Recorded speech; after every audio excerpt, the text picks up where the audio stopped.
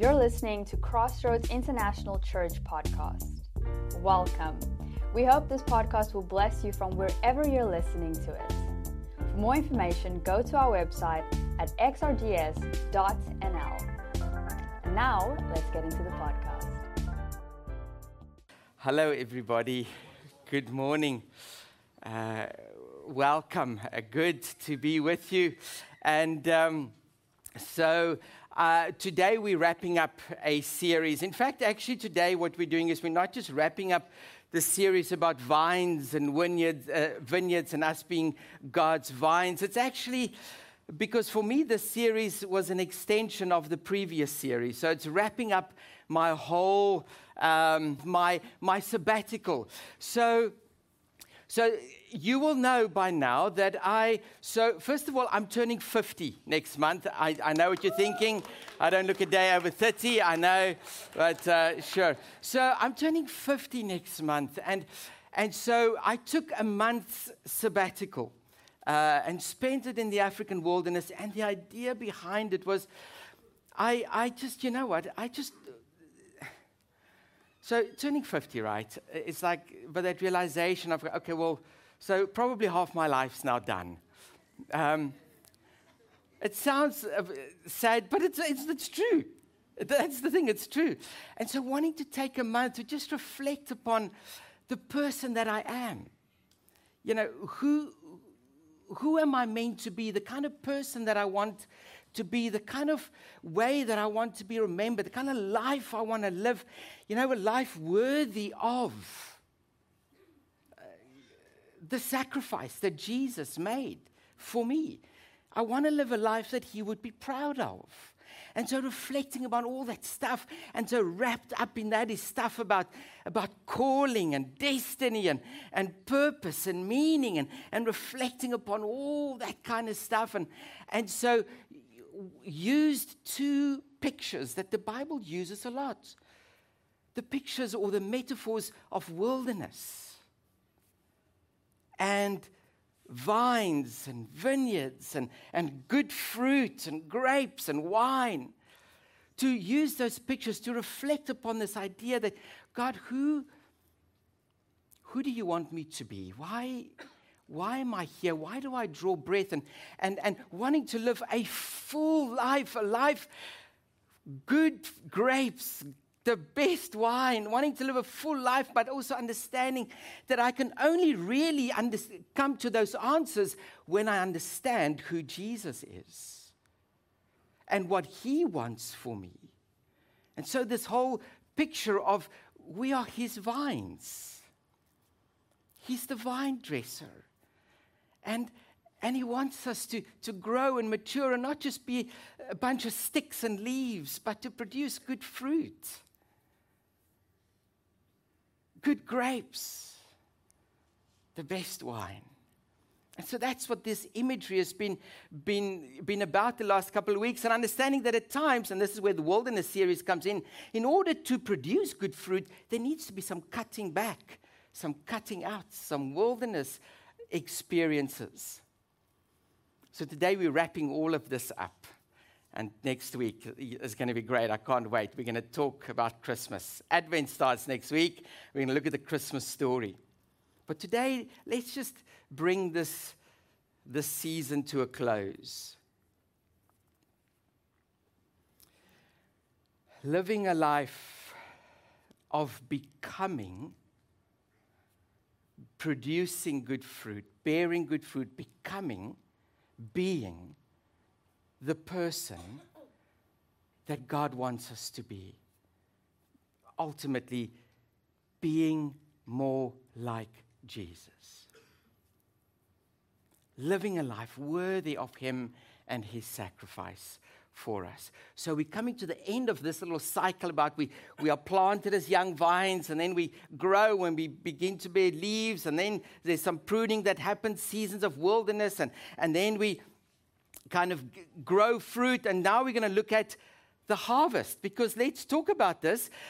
The whole purpose is not just that vines grow beautiful grapes, good fruit, and then they just hang there and look pretty. And we take photos and we think, oh, what lovely grapes.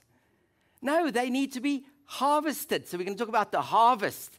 And then, okay, now we've harvested the grapes and they're just kind of there in the barrels or in the baskets. And aren't they lovely? Just looking at those lovely grapes in the baskets. It's so good. No. What do they become? What happens to the grapes after the harvest? And that's what we're going to look at today. We're going to look at the harvest and we're going to look at wine.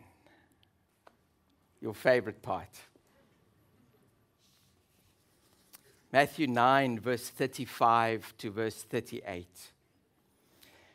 We have the story in Matthew's Gospel, chapter 9, and Jesus now tells a story, and this is what he says. Remember all of this in the context of vineyards, producing fruit, wilderness, living a life that is full and being fully alive, being the people God wants us to be. In that context, we read this story. Matthew 9. So Jesus traveled among all the cities and villages, teaching in their synagogues, announcing the good news of the kingdom and healing every disease and every sickness. Now, when Jesus saw the crowds, when Jesus saw the people, he had compassion for them because they were troubled and they were helpless. They were like sheep without a shepherd. And then he said to his disciples, the size of the harvest is bigger than you can ever imagine. But there are few workers. Therefore, plead with the Lord of the harvest to send out workers to gather in his harvest. Okay. What's the harvest? What's Jesus talking about? The harvest, we understand, is human beings. That's the harvest. That's what he's talking about, right? So he's saying, I've gone into the world. I've gone into the harvest field, and I've talked about the kingdom of God. And I've seen, just as I'm out in the harvest field, I've seen people who are in pain, who are broken, who are troubled, who are hurting. And I've taught them about the kingdom of God. I've preached, I've taught, I've done miracles, and I've brought healing to many. I've been out there. And you need to hear, as I come back from the harvest field, I need to say to you, the need is enormous. Jesus is saying, boy, oh boy, there's a lot of hurt out there, is what Jesus is saying. There's a lot of sin and evil and darkness and pain and brokenness and suffering out there, is what Jesus is saying. Boy, there's a big job. But the workers are few. And so Jesus is saying, what's he saying? He's saying, listen. In one sense, you are the harvest. We are the harvest. But then he also says, you need to go and bring in the harvest. So we are both the harvest and the harvest workers sent to go into the field, to go and... See, here's the thing. This passage, Jesus is saying to us, there is a tremendous need. And if not my followers, if not my church, if not my people, who will bring in the harvest? Who then, if not you?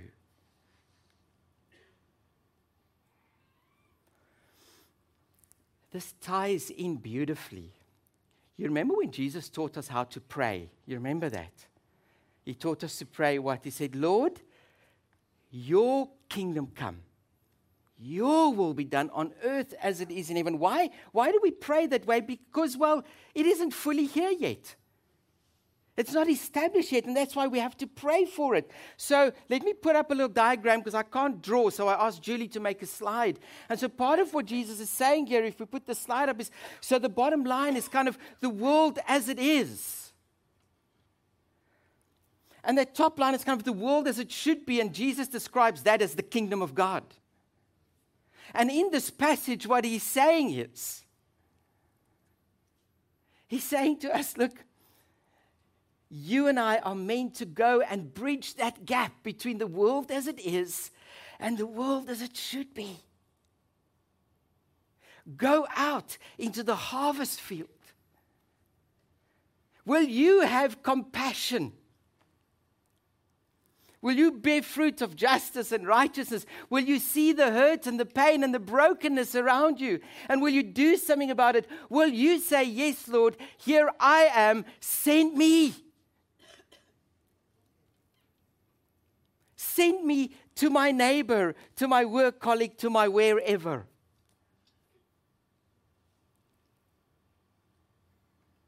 We are called to gather in the harvest.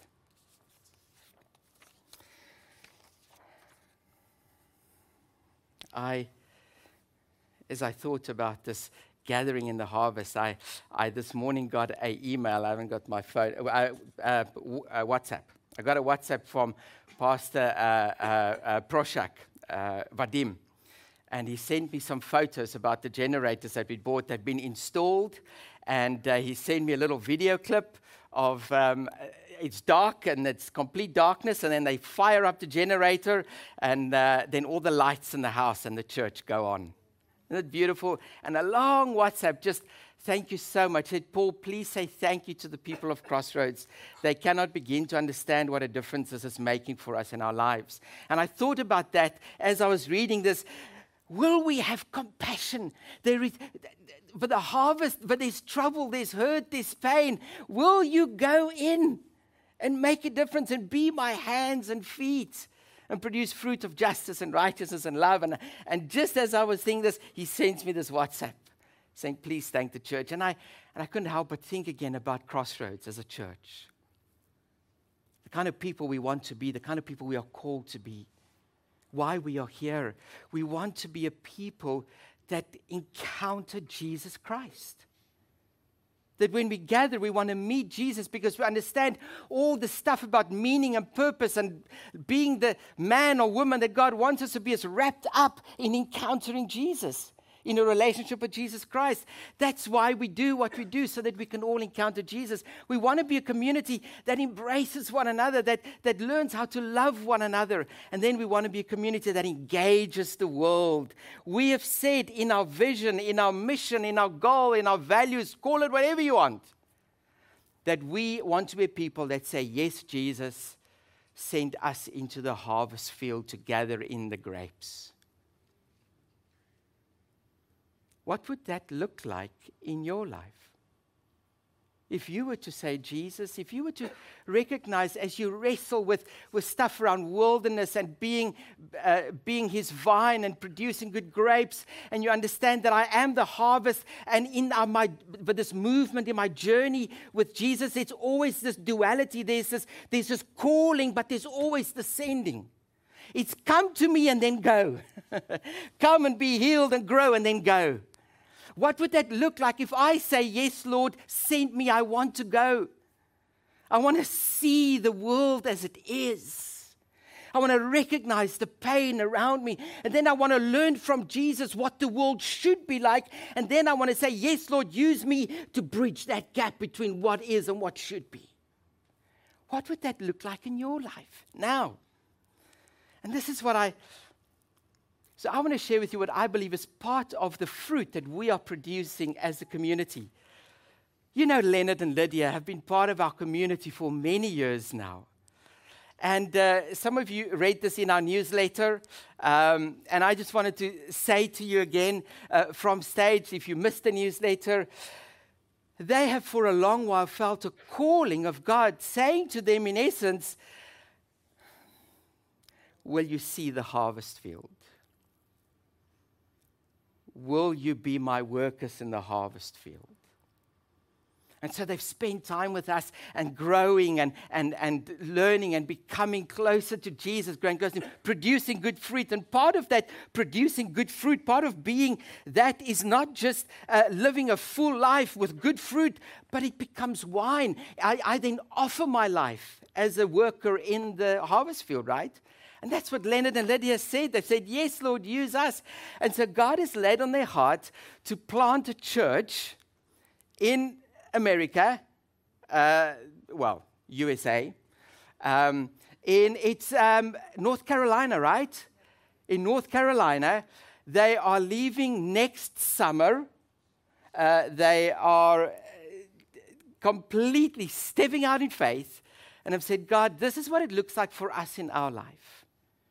Saying yes to your call to be church planters on the other side of the planet. And so they're stepping out in a massive way out of that boat. Big step of faith for them. And I just wanted you to be aware, because you'll hear talk, Leonard and Lydia are leaving and all of that. They are next summer or just before summer next year, they're leaving. And I just wanted those of you who've missed the newsletter to know about that and then to pray for them. Go and talk with them. Go and hear their story. And for us as a church community, this is how I said, they are fruit that we've produced as a community.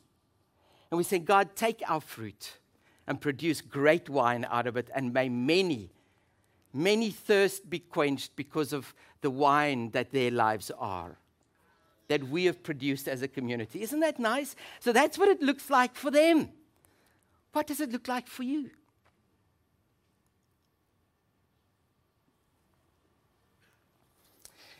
Okay, that's the harvest. Let's move on, my time.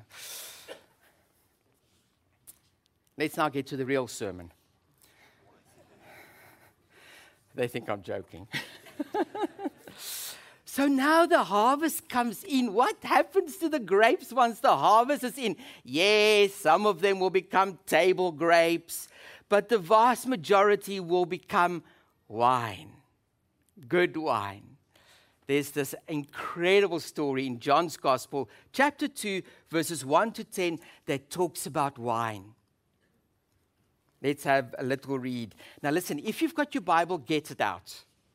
If you've got a pen, get ready, because you're going to want to take some notes here. If you don't, get your phone out and make some notes and highlight. Get John chapter 2, verses 1 to 10. We're going to dissect this passage a little bit. I wish we had one of those, and I'm not going to say it because Johan's going to hate me. I wish we had one of those boards where I can, anyway, we don't. We'll just go. Okay, John 2, here we go. On the third day, there was a wedding in Cana of Galilee. Jesus' mother was there, and Jesus and his disciples were also invited to the celebration. When the wine ran out, Jesus' mother said to him, "They don't have any wine." Jesus replied, "Woman, what does it have to do with me? My time hasn't come yet." His mother told the servants, "Do whatever he tells you."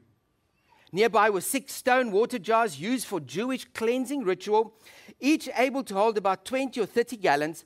Jesus said to the servants, "Fill the jars with water," and they filled them to the brim. Then he told them, "Now draw some from it and take it to the head waiter." And they did. The head waiter tasted the water, but it had become wine. He didn't know where it came from. The servants who had drawn the water, they knew. The head waiter called the groom and said, "Everyone serves the good wine first. They bring out the second-rate wine only when the guests are drinking freely." In other words, when they're drunk. "You kept the good wine until now." Amen. Listen, what an incredible passage. Okay, shall we have a look at what this means? And this is really how we're going to end this series, and then we're going to go into Advent next week. Couple of notes about John's Gospel. If you want to know what book of the Bible to read, jump into John's Gospel. It's my favorite book. It is so rich. It is a beautiful book. I think I've said this to you before. When you read John's Gospel, you really need to remember that you need to read it on 2 levels. John always kind of, in a sense, writes on 2 levels. First of all, there's this kind of surface level where he's writing about a wedding. There's a wedding, and they run out of wine. Okay, great. It's a story about a wedding. But with John, a wedding is never just a wedding.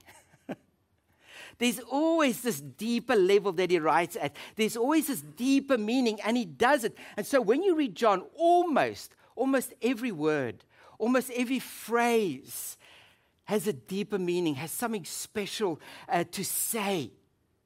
And he's so beautifully rich. It's just dripping with just the love of God and food for us.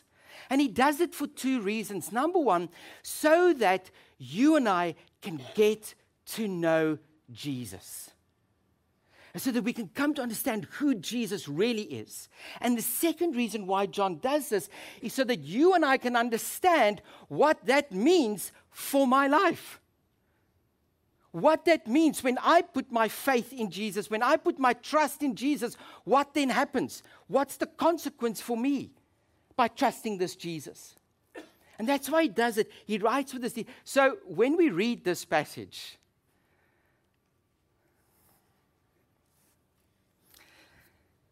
part of when if you look at how John writes, so when there's miracles, like this miracle of the wedding, he refers to it always, or mentions it as a miraculous sign.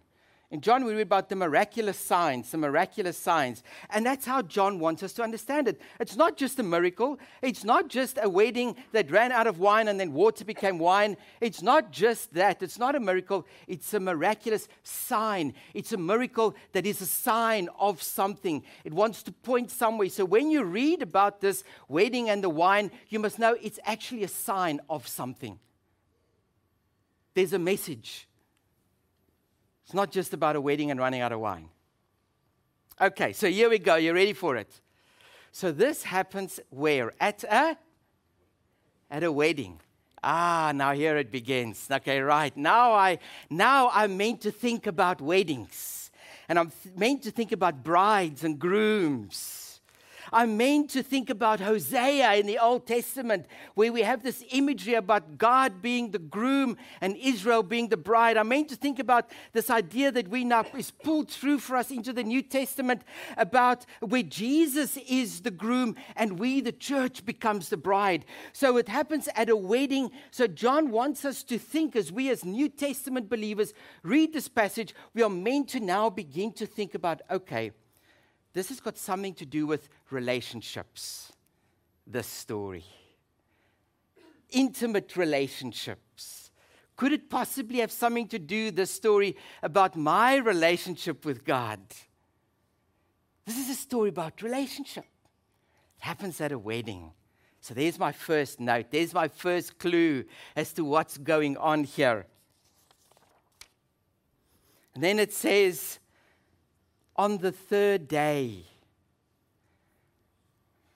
Okay, so now we're dealing with John, right? So whenever we have these phrases, that's like John giving us a little wink and a little, okay, are you with me? On the third day, are you awake?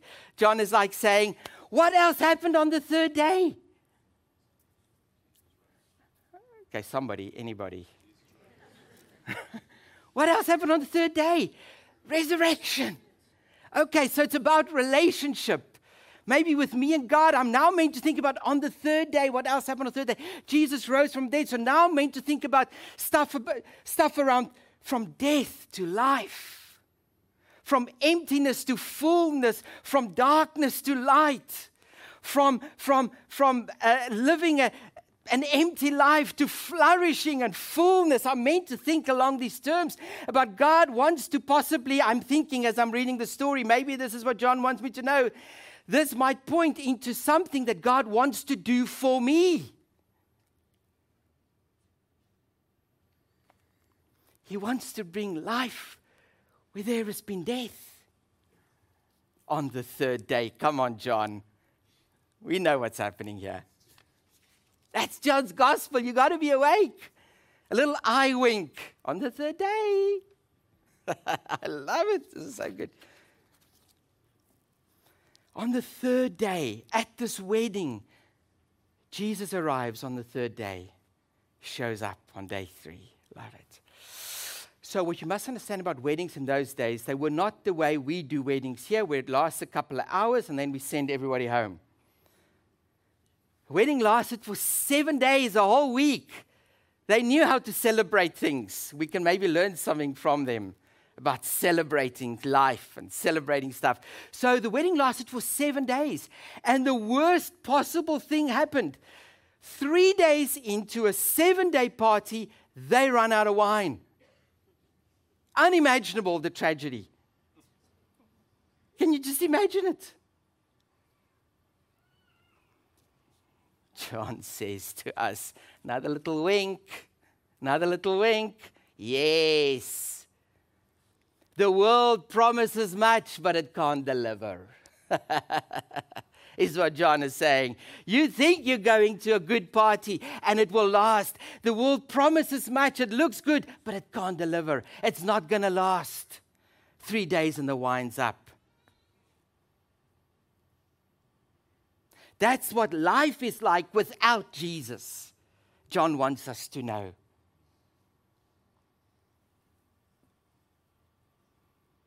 Three days and the wine's done.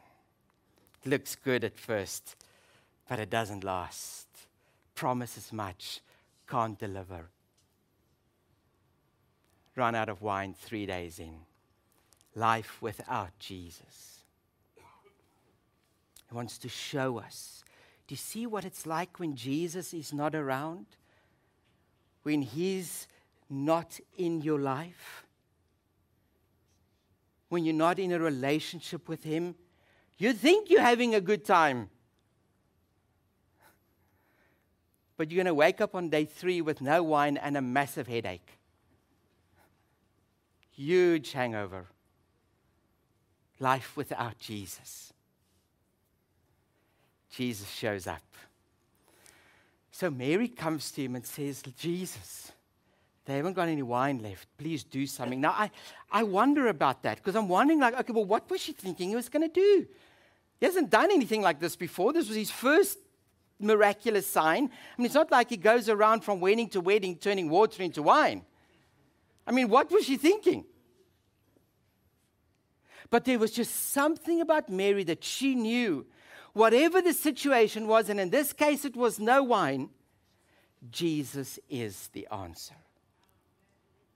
I'm not exactly sure what you're going to do or what plan you've got up your sleeve, Jesus, but I know I need to go to You because You are the one that can fix whatever crisis I'm facing right now. You are the one with the answer. You are the one with the solution.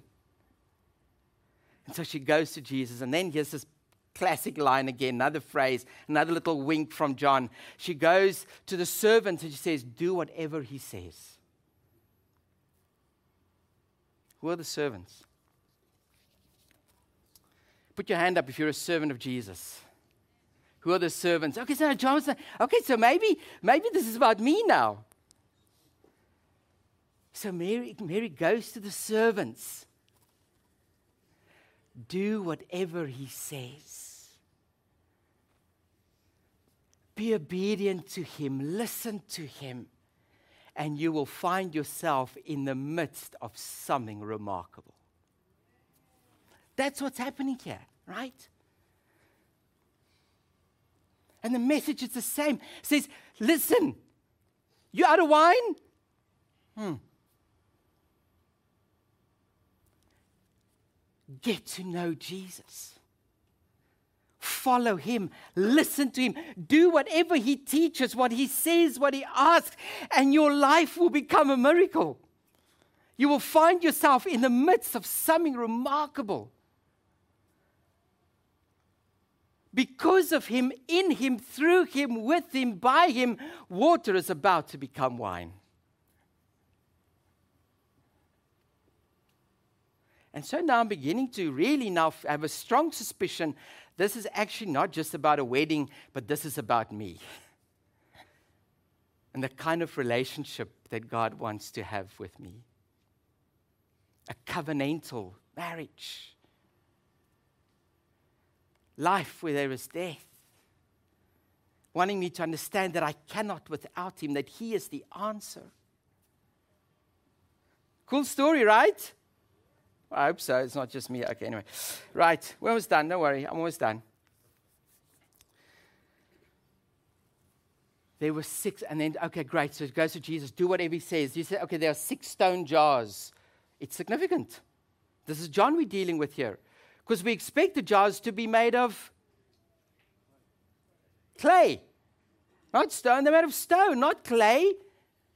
Ding, ding, ding. Significance. John gives us a bit of clue. He helps us out because he knows we're a bit slow. He knows we're not.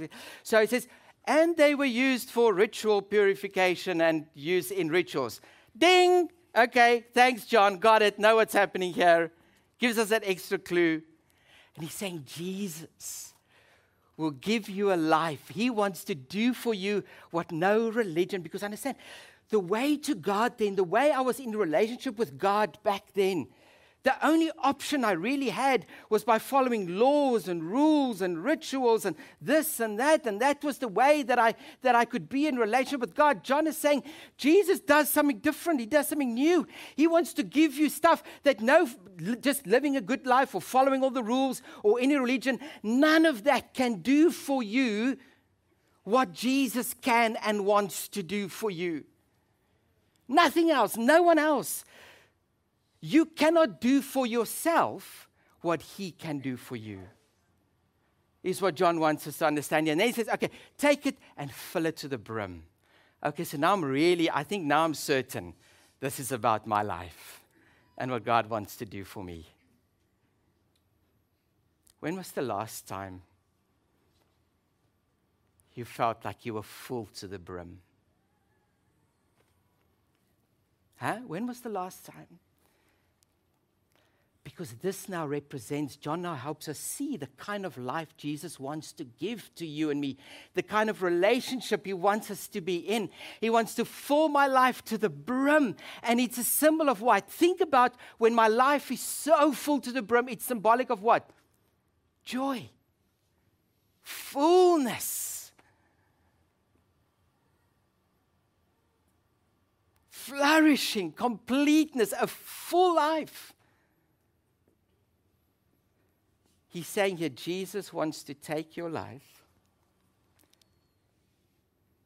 and he wants to give you joy in a way that nothing or no one else can give. He wants you to live a joyous life. Okay, and then the whole miracle happened. Then the guy goes and he takes it, but now it's not water anymore. Now it's wine. But wait, it's not just any wine. It is the best wine. And so do we get what John is saying? He's saying, when we say yes to Jesus, he takes the ordinary. He takes an ordinary life.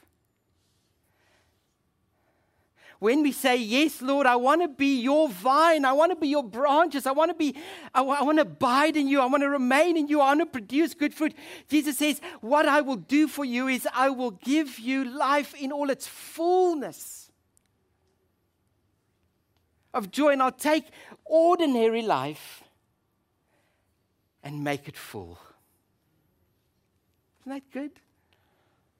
If you think about it, if you do some calculations of all those stone jar things, it's roughly the equivalent of about 500 bottles of the best wine.